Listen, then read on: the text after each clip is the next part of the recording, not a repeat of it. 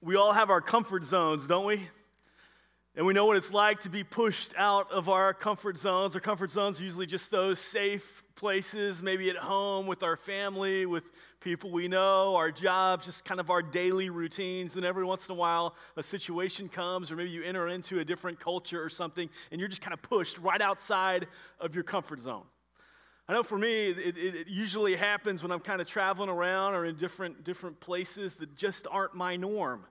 I've spent, as some of you know, a decent amount of time in rural Montana, partnering with some churches there and helping them out a little bit and them being a blessing to me. And, you know, rural Montana is quite a bit different than Hampton Roads, Virginia, or Seattle, or Dallas, or Orlando, other places I've lived.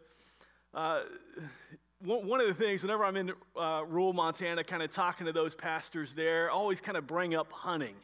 Because they love to talk about hunting. I mean, they hunt to live, really. If they don't get a deer that year, they don't have meat. And so, you know, we're just talking about hunting, and I'm asking questions. And so on one particular occasion, I'm asking them questions about hunting and how'd the season go and how big was the animal they got and all this kind of stuff. And as we're talking, one guy tells me that he got a new gun this year. And he's all excited about it. And I know nothing about guns, okay? I mean, the only gun that I've ever held is like a Nerf gun. And he runs to his truck and says, "You've got to see this new gun that I've got." And I said, "Oh, yeah, great. I'd love to see it." And so he goes and he grabs it and he comes over and he brings this, I guess it was some kind of shotgun, and he hands it to me and he says, "Check it out." I mean, I don't know what I'm looking for. I guess it's really good. And I'm like, well, this is really amazing. And as I'm kind of looking at it, I point the barrel up at him. I know. I see some of you just shaking your heads, cringing. It was a bad moment. And someone else runs over and he pushes the gun. I was like, "Are you crazy? What are you doing?" You know, he said something about city folk in there. I don't know. But anyway, another mission trip in Sierra Leone. My first time over to Sierra Leone, Africa, was sleeping. And, you know, the sleeping arrangements there, you're just on these air mattresses that go flat after about an hour in a really hot, just like heat box almost. I mean, there's an oscillating fan in the room, and so you get like a split second of relief. You know, the temperature just drops for a moment from 120 to like 115. And so I'm there, and, you know, by the end of the week, you know, nobody's smelling too good, right? I mean, the shower, you're taking a shower with this well water that's dirty, so they say, "Hey, don't let it get in your eyes, don't let it get in your mouth, be really careful." One guy didn't follow those directions too well, and he got some kind of stomach bug, and I think he threw up everything he'd eaten for like the last month and a half or so. And anyway, I'm there, and I'm on the way home, actually. I'm flying back. And I'm thinking to myself, man, that guy sitting next to me, he smells really bad. And then at one point during the flight, he got up to use the bathroom, and I realized that guy was me. So I wasn't smelling too good, okay? And we're there, and I'm kind of training these pastors about baptism, and they're doing a baptism conference at the end of the week and training all of their churches on baptism. And so we're there at the conference, and they invite me, like, because I was a pastor from America, "Hey, you can sit in the seat of honor up on the stage by a window." And I said, "Well, where's everybody else going to sit?" And they said, "Well, they're all sitting down there in the congregation, you know, we're on the pews." And I said, "Well, you know, then I'll just sit down there with them. I'm not, you know, I'm just like one of them. I don't need any kind of special treatment." And they said, "Are you sure, Pastor? Like, you should have the seat of honor." I said, No. I'll be down there with them, with everybody else." And so I sit on one of these really uncomfortable pews, and this lady comes up and sits next to me. And when I say next to me, I mean she just presses herself like right up against me. And I'm looking over the whole room like, "Hey, there's plenty of room here. We can leave a little room for Jesus." And then a young boy, he comes on the other side, and he sits just as close. And before I know it, like half of the room has just like huddled into this one spot. And they're doing their baptism conference, and I have no idea what they said because I was so far out of my comfort zone. I could feel the drips of sweat just pouring off my forehead, and I've got no way to like lift my arm up and wipe anything away. So I don't know what they said. I trust it was good. But, we've all had experiences where we're just kind of thrust outside of our comfort zone, outside of our norm, and we might lose track of the situation and what's going on because we just get consumed with where we're at. This morning, as we've been kind of following along through this blueprints of a healthy church, and we've kind of followed the church. Last week, we saw the church and how they're persecuted, and the people are going into the church. You've got Paul, who was at that time Saul, running in with others, and they're pulling Christians out of their homes and imprisoning them, and all the Christians are forced to leave. They're forced to scatter throughout all of Judea and into Samaria. They're ripped from everything they know now to something new, something different.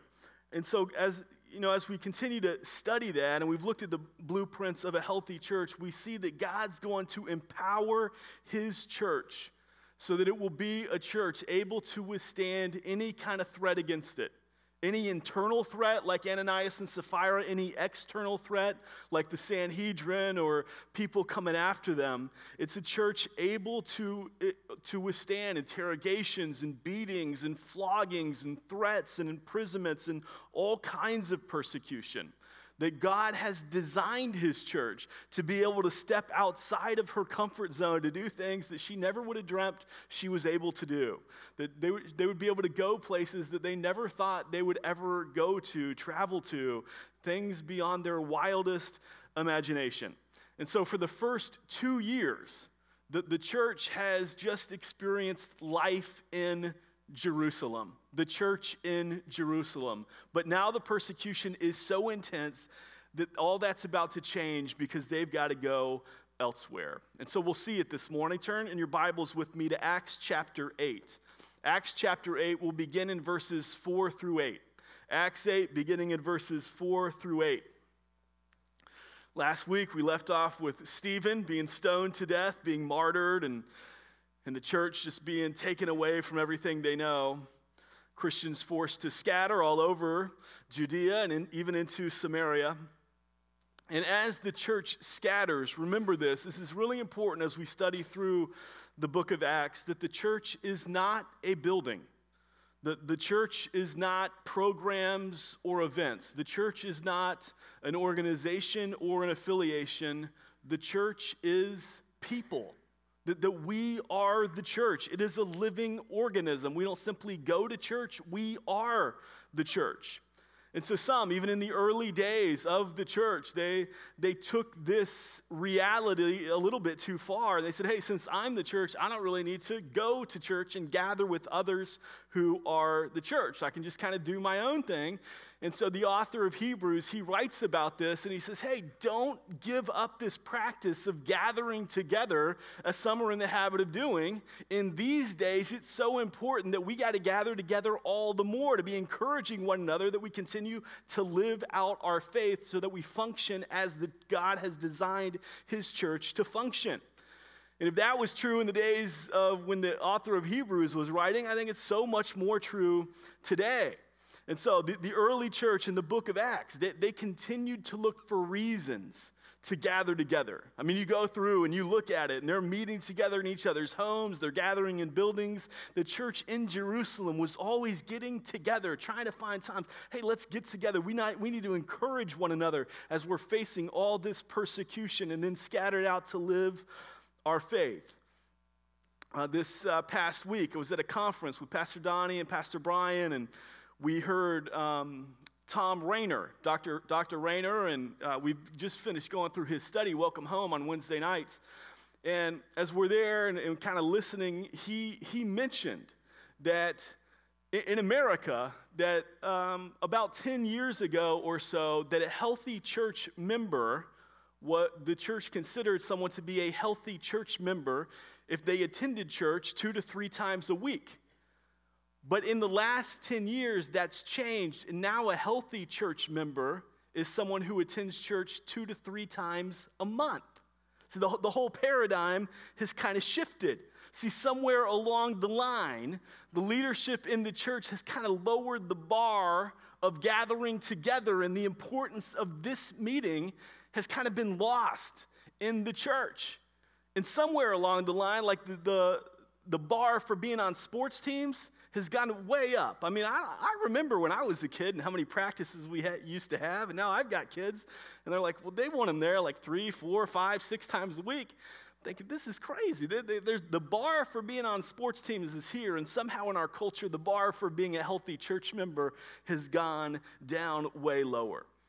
But anyway, in this situation, you got a church who's committed to gathering together and encouraging one another and being empowered by God the Holy Spirit. And God's going to use this persecution to scatter his church as missionaries. So let's check it out as this church in Jerusalem scatters.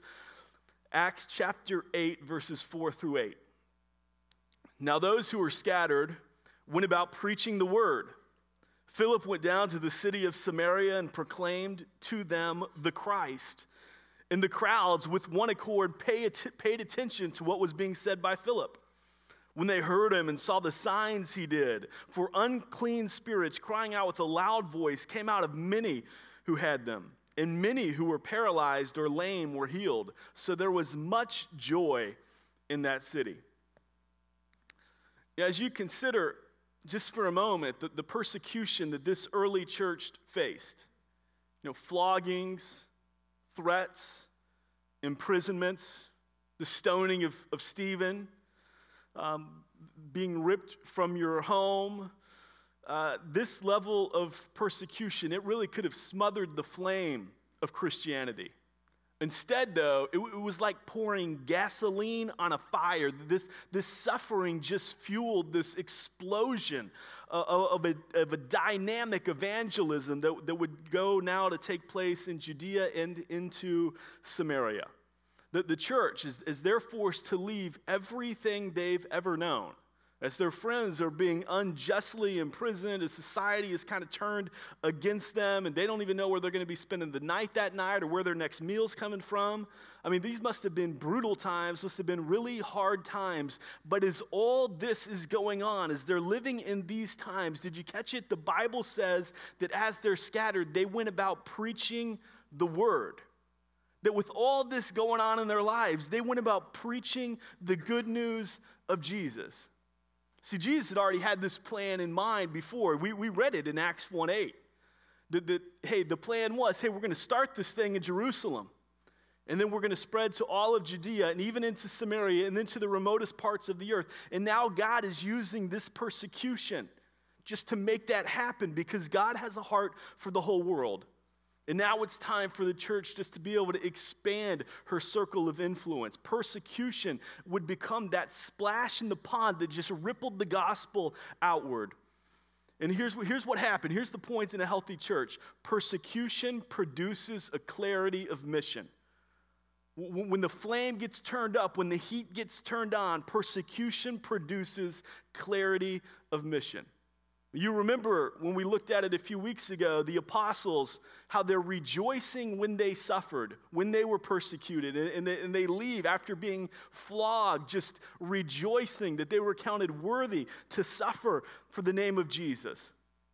And I imagine that these apostles, that they would have prepared this church, that they would have told this church, that they would have had the people in Jerusalem, this church in Jerusalem, prepared for some dark days, for some hard times, for some real persecution. And so when the persecution came, I don't think this church was surprised. I don't think they were caught off guard, like, oh man, I can't believe they're doing this to us.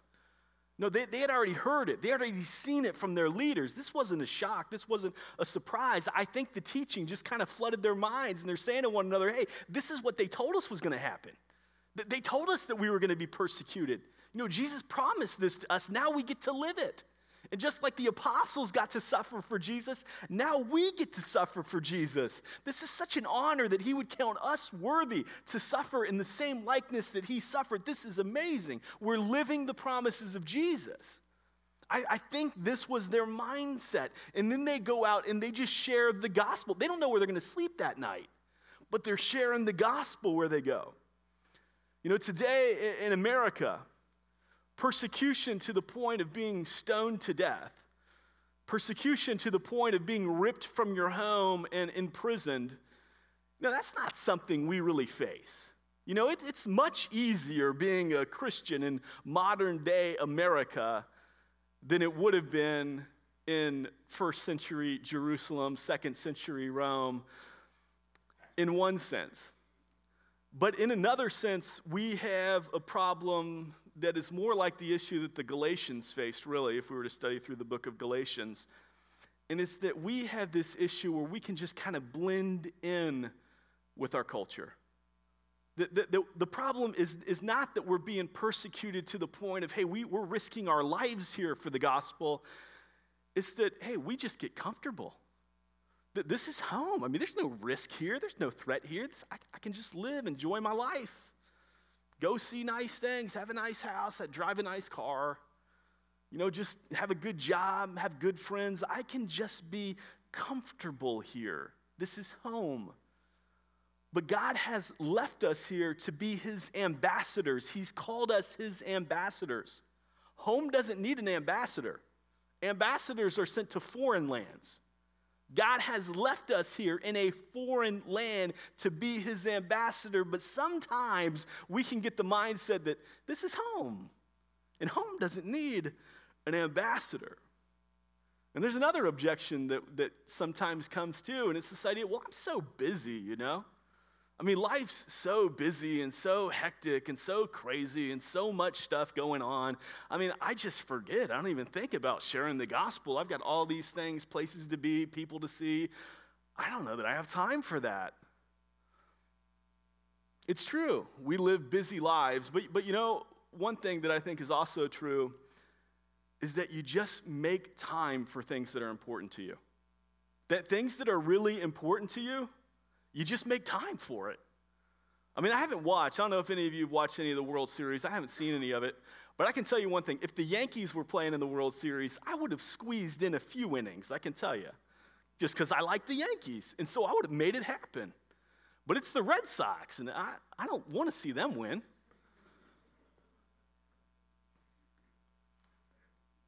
We make time for things that are important to us. It's not that the church is too busy to gather on Sundays or too busy to share the gospel during the week. It's that sometimes the church in America is just too comfortable. Just living life, that this is home. Central is a church that's going to have a remarkable impact on our community. I firmly believe that. But we're going to have that impact because we are going to be a church of people who are focused on our mission. This church in Acts, they're forced to leave their homes. They're forced to leave everything they know. They're ripped from it. And they see others, neighbors, people they've gone to church with, and they see them being imprisoned, Stephen being stoned. And yet as they go, they're sharing the gospel. I'm sure for those people, life was plenty busy. Life was plenty chaotic, plenty crazy. But they so value what they're doing, and they know as the heat get turned up, this is what we're called to do. This is who we're called to be. This is what he said was going to happen. Let's share the gospel. And more people, they're coming to know Jesus, and God's plan, it's coming to fruition. It's now going into all of Judea, into Samaria, and this happened because of the presence of persecution, and it forced the disciples to scatter, the apostles, the church to scatter even further, and it produced this clarity of mission, just this reminder, hey, this is what we're about.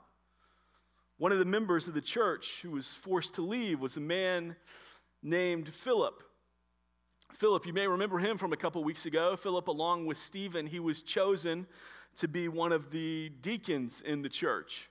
Again, he's just a lay leader. He's a faithful man who set this example for serving. He's not on the highest rung of leadership in the church.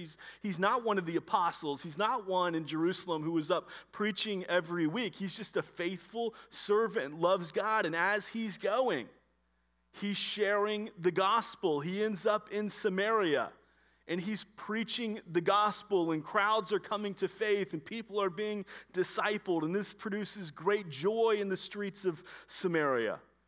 And then this pure joy in Samaria, it's contrast also with this phony show that's taking place. We don't have time really to read through all of it, but if you were to continue reading in Acts chapter 8, you see that there's another man in Samaria who's doing some signs and wonders as well. He's practicing witchcraft. His name is Simon.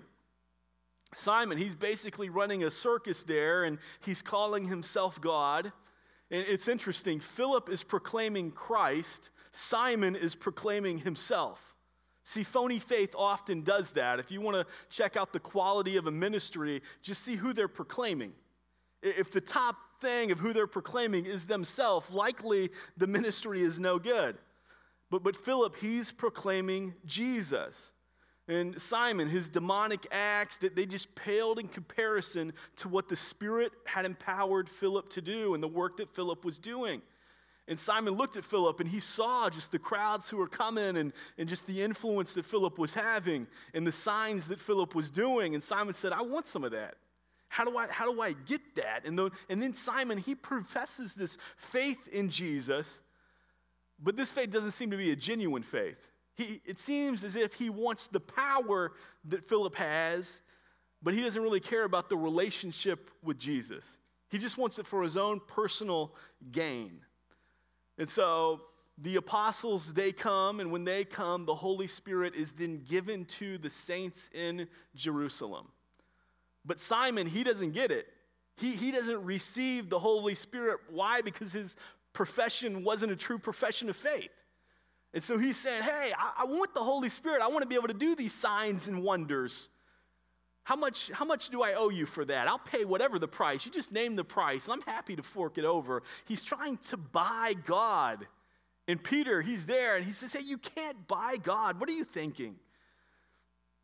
It's also worth noting here that when the Holy Spirit shows up and is given to the saints in Samaria, there's no record here, okay, of the saints in Samaria speaking in tongues. All of the Samaritans, they would have spoken the same language. And when the Holy Spirit shows up in other times in the book of Acts, you have people speaking in tongues. We saw it earlier in Acts chapter 2, but it's always for evangelistic purposes. And so there's no reason for evangelism here. All these people are speaking the same language, so there's no record of speaking in tongues here. Anyhow, Peter, he perceives Simon's false faith. And he says, hey, may your silver perish with you because you're in this bondage of sin right now if you don't repent. And Simon, he didn't repent. He said, hey, will you just pray for me that what you've said doesn't happen? Because I don't want to die and I don't want to lose all my money. Persecution. As difficult as it was for the church to endure, it was God's tool to separate the pure from the phony in the church. He used it to do that, and God used persecution to push the gospel message farther out from Jerusalem, into all of Judea, into Samaria. As Christians were being chased and tormented, they took Christ's flame with them into new lands. And this is what's happening in the church. If you're going through any kind of suffering right now, if you're experiencing those trials of many kinds, I pray that it produces in you just a clarity of what life is all about, of who God has called you to be. Not this phony, self-absorbed show that Simon's going on where life is all about him, but this pure faith of commitment to Jesus. It's evidenced by Philip. When you apply just a little bit of persecution to your life, you're able to see who remains, and the pure remain. This is what happens here. The pure remain.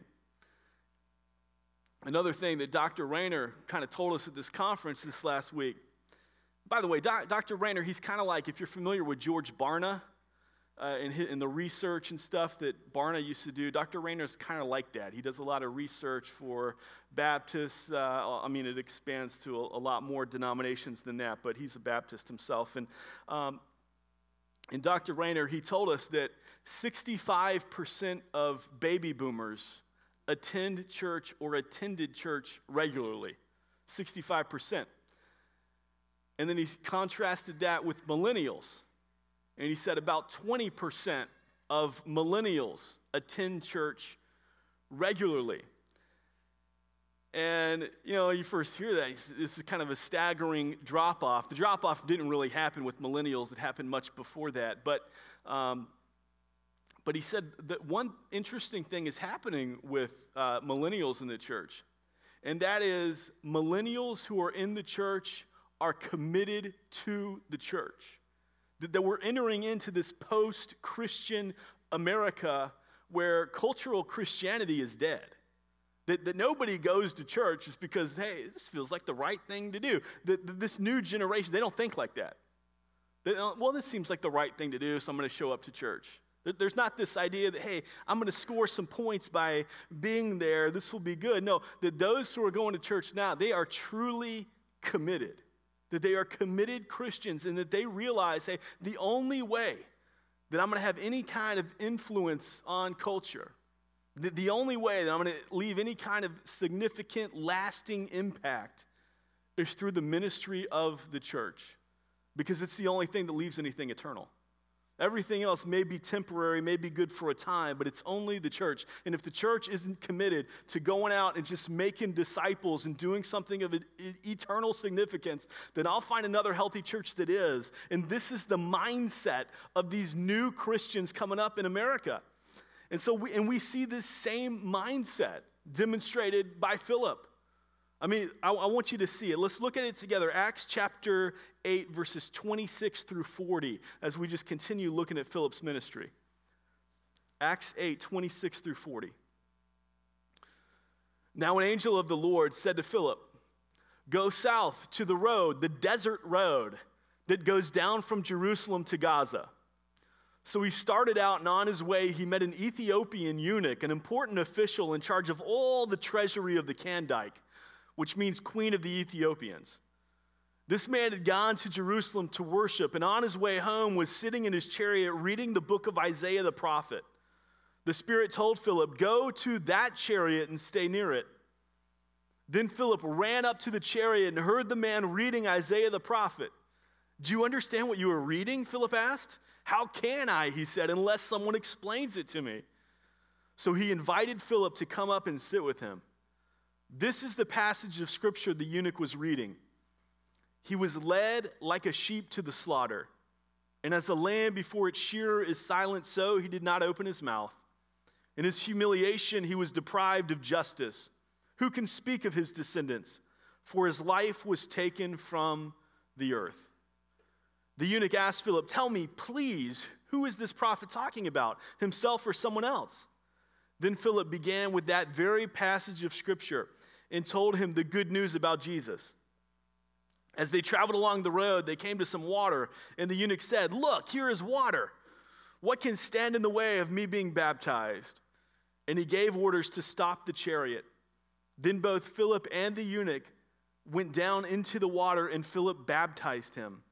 When they came up out of the water, the Spirit of the Lord suddenly took Philip away, and the eunuch did not see him again, but he went on his way rejoicing. Philip, however, appeared at Azotus and traveled about preaching the gospel in all the towns until he reached Caesarea. So think about this for a second.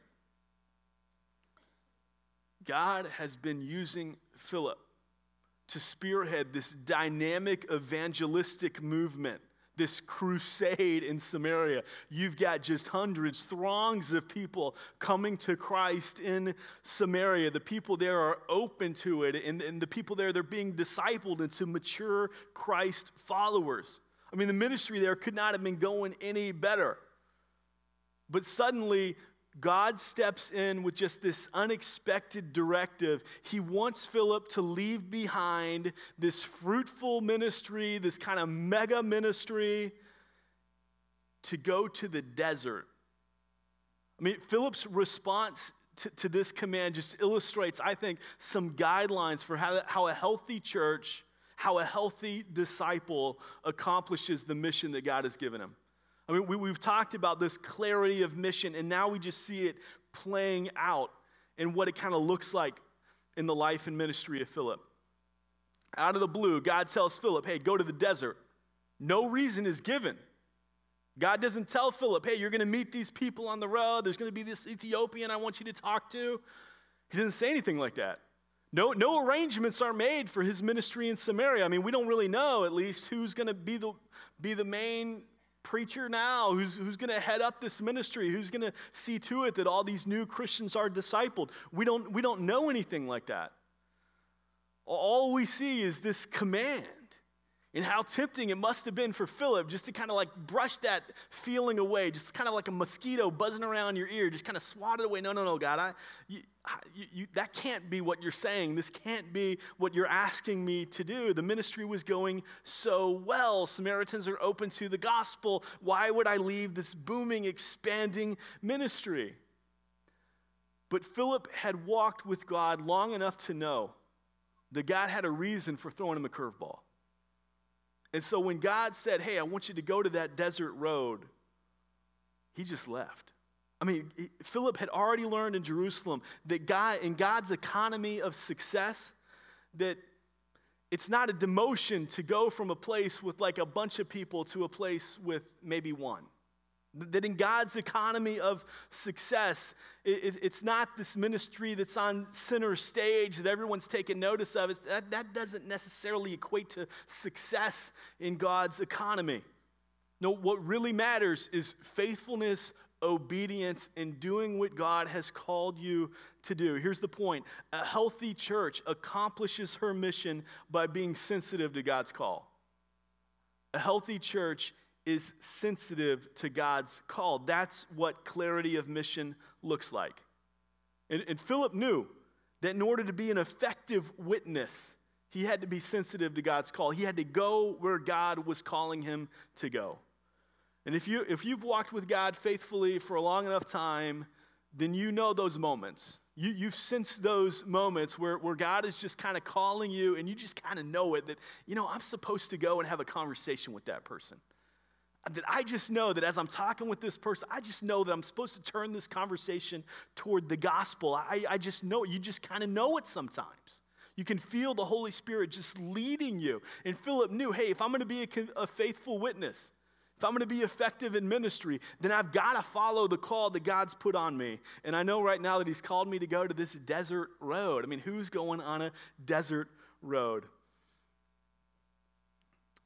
If you want to be a faithful church, a healthy church, then you preach the gospel to yourself. You regularly just preach the gospel to yourself. You study the Bible, you pray, you gather together, you use your gifts to serve one another. And as you're being faithful, in that faithfulness, then you just know God's leading. But it's when you just get off doing your own thing and you get too comfortable that God's leading kind of fades away because you're not a faithful people. And so Philip, in his faithfulness, he senses God's leading. He's developed that sensitivity. Sensitivity, it comes with a twin. The twin is named availability. There's not much good in being sensitive to God if you're not willing to be available and willing to follow God when he leads. The Bible says to know the good that you ought to do and not to do it, that's sin. That when God leads us to do something and you resist and you say, I just don't think I'm good at that. I don't think I can have that conversation. I don't think I want to go there. That would be uncomfortable. That would be out of my comfort zone. God says that's sin. But Philip, he goes, he's faithful, he's available, and he got up and he went into the desert on this desert road, and he meets this Ethiopian eunuch in charge of all the treasury of the Kandake. And so in this Ethiopian, he just happens to be sitting in a chariot reading from the scroll of Isaiah. I mean, who would have thought about it, really? No one would think that, hey, out here in the middle of nowhere, there's going to be this man of influence who's trying to figure out just who God is, reading an Old Testament passage. I mean, no one could have foreseen that except God. And God knew just how receptive, just how on the edge that this man was, and so he sends Philip. A healthy church accomplishes her mission by being available to God's plan. A healthy church accomplishes her mission by being available to God's plan. Philip didn't know that the Ethiopian would be there. He didn't know. He was just going on this unexpected journey south. He was simply being available to what God had called him to do, just following the direction.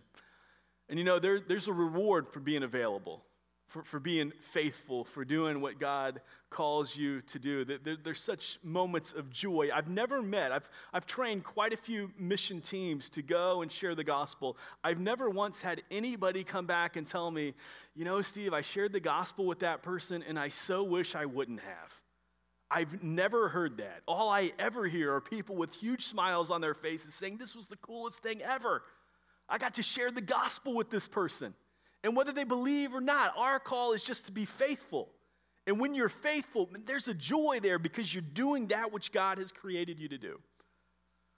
For me, one of the times that I remember just being faithful, being available was one Thanksgiving.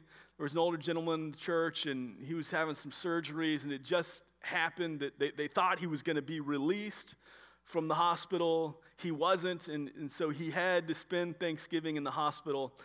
And so I got up early Thanksgiving morning, and Steph's in the kitchen cooking, and I just took Emma and Bree with me, and we went to the hospital and just kind of visited with him and his wife. And Emma and Bree, they were able to cheer them up much better than I could. Little kids kind of have that glow about them, But I was there and just able to talk with them too and talk with their kids and be an encouragement. And on the way home, we talked. Just, hey, what did you learn from that? How much fun was that? Was there anything hard about that? But there was a joy, and it was one of our best Thanksgivings ever because we were doing that which God has called us to do. We're just being available to God's leading. I can think of more recent time. Just the other week, there was a crisis pregnancy class that was taking place, and I show up quite a bit early. And there's a lady there with her son, and I'm able just to have a conversation with her and just give her a little hope of Jesus and kind of call her back to that relationship that she's neglected for a time. And it happens, all over. It's talking to Pastor Brian, and he had the opportunity the other week just to go and speak at the Portsmouth Christian chapel there. And as he's speaking at the chapel, he's able to meet people and just talk to people and get to know people and encourage people. Same thing at our school this past week. We had these fruitful events, and Mrs. Stevens and the teachers, they did such a great job of just showing off what these kids have learned. And I was talking to just a pair of grandparents as they were leaving the school one afternoon, and they're just beaming, and they couldn't get over the character of the school and what was taking place here. But that's what happens when you're just faithful and available to what God has called you to do. That you're able to impact people. Things happen when you're available, when you're sensitive to God's call and available. Philip was available, and he followed the Holy Spirit's direction. He goes right up to the chariot, and he asks a question. Philip didn't wait for the Ethiopian to kind of lean out over his chariot and say, hey, come here, I want to talk to you. Philip just goes right over to him. He took the initiative. A healthy church accomplishes her mission by initiating conversations. Initiating conversations. Philip, he was tactful in his approach. He didn't go there like flaunting his Bible knowledge and carrying his concordance with him and everything. And hey, just what do you got for me? I'm the Bible answer man and I can answer whatever. No, it wasn't that at all. He just goes over there and tactfully he asks a question and then he listens. He just lets the Ethiopian talk. He waited for an invitation to come up in his chariot and sit down next to him and just kind of share what he knew about the scriptures. But before Philip ever really started explaining, he just took the time to listen. But he initiated the conversations. Sometimes we can think that sharing the gospel with people is this unnatural act. And that when we go to have a conversation with someone about the gospel, we can find ourselves acting weird or acting strange or just acting different than we usually do because we're not quite sure where to start or how to begin or what we're going to do. Philip models something really good here. He just asks a question. He just asks a question. He initiated a conversation, and then he asks a question. And asking questions about two people kind of honors them. Hey, what are you thinking? How's life? What's going on? And as you're asking questions and you're listening and you're letting them talk, then doors will open. And you'll be able to kind of circle that conversation around to the gospel because, hey, I've got this experience in my life and it sounds kind of similar. And here's how God worked through that. Hey, do you know God? If you were to die tonight, do you know for sure that you would go to heaven? And if God were to ask you, why should I let you into heaven, what would you say? Well, let me tell you what I've learned. Would that be okay? And then you just go in. You know, in training mission teams, one of the exercises that I often did with students was I would take an object, and I would say, okay, I want you to have a conversation about this object. Just talk about it. And they're talking about whatever it is. It could be a tree, a pen, a piece of chalk, whatever. And then at a certain time, I say, okay, now I want you to try to turn that conversation to the gospel. Just try it out. Just so that they get in the habit of the gospel being on the forefront of their minds. You know, if sharing the gospel is just scary for you, if it's just difficult, if that's just like way out of your comfort zone, here's what you can try this week. Just circle it into your conversation with maybe a friend, a spouse, a child. Just don't let them know what you're doing. Just have a conversation and intentionally see if I can, circle this around in a loving, joyful, winsome way to the gospel. And because I'll tell you something else. If we're not sharing the gospel with one another, chances are we'll never share it with the world. This is one of the things I've learned. If we're not sharing the gospel with each other, chances are we'll never share it with the world because it's not top of mind. If we're not talking about it with one another, we never talk about it with anybody else. With tact, Philip, he just asked a question. He got the man talking. He didn't interrupt him. And then as he was able, and as the doors opened, he shared the gospel. And he shared the gospel using precise language. Using precise language. A healthy church accomplishes her mission by using precise language. It takes a little bit of skill not to get rabbit-trailed when sharing the gospel. Not to get caught up in questions about the age of the earth or the suffering in the world or, the reality of evil or whatever objections people may have. Hey, tell me about this prophet Isaiah. Who was this guy anyway? And people have this ability, and whether they mean to or not, just to try to get us off of the subject and onto the pain of this world or other kind of rabbit trails. But Jesus is truly the only issue that matters. That what do you do with the reality of Jesus? What do you say about who Jesus is and what he did? Do you believe that he lived a perfect life, that he died for us, and that he rose again, defeating sin and death on our behalf? What do you do with that? And so it's easy to get off track, but this is the central point of the message. And he's really the only answer to the pain of this world. Philip, he didn't give the Ethiopian a crash course in Old Testament theology. He didn't give him a background on Isaiah's life. He didn't get into issues of, okay, well, have you heard about these different theories? Some suggest Deutero Isaiah and Trito Isaiah. He didn't get into all that. He just said, hey, let me preach Jesus to you. Let me take you to who Jesus is. And he made sure that this man knew Jesus' perfect life, his sacrificial death, and his resurrection. And then he made it clear as he's talking to him, at some point he's also discipling him and he's teaching him that, hey, now that you're saved, the next step is baptism.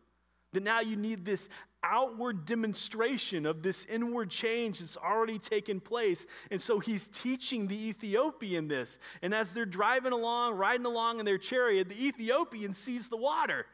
And he says, hey, what's stopping me from getting baptized right now? Philip says, nothing, you're already saved. Let's go get you baptized. And so they go, and he gets baptized, he comes up out of the water, and then you get this crazy teleportation thing going on, it seems like. Philip is just transported out of there by the Holy Spirit, and he ends up in Azotus, right? And the Ethiopian, he never saw him again. It's a crazy thing.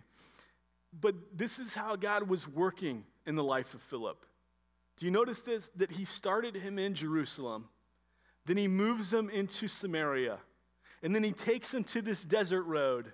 And then he transports them to Azotus.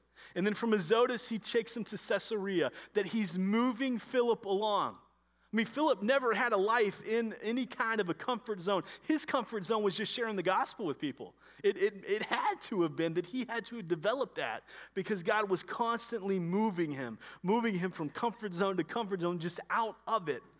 God scatters his church to keep us dependent upon him, and so that we can just carry on the mission that he's given us. You know, there's that old rhyme that we learned as kids that, you know how it goes, right? That here is the church, and here is the steeple, and you open doors, and you see all the people. You remember that one. But the rhyme doesn't get the ending, because here's what God does to the church. He takes the people, and he scatters them out throughout the week. He says, go share the gospel. This is the mission that you're on. And then, hey, don't give up meeting together. Gather back together. Be the people so that you can encourage one another in these days. It's so important because it's only through the church that any kind of eternal impact will ever take place. If you find yourself outside of your comfort zone this week, rejoice, because God has made his church to live lives outside of our comfort zones as we share God's glorious gospel. Heavenly Father, what a privilege it is that you would choose to use us, your church, to share your gospel. God, we thank you for faithful men like Stephen, like Philip, who wherever they were scattered to, they just shared your gospel. God, help us to do the same in this generation which you've called us to live. What a privilege it is to live in this generation, to share your gospel with our culture today. Help us to be effective in that. We understand that the only way that we will have any type of effectiveness at all is if we are relied solely upon your Holy Spirit. So God, we ask this by the power of your Holy Spirit and through the grace of your Son, Jesus Christ, whom we love.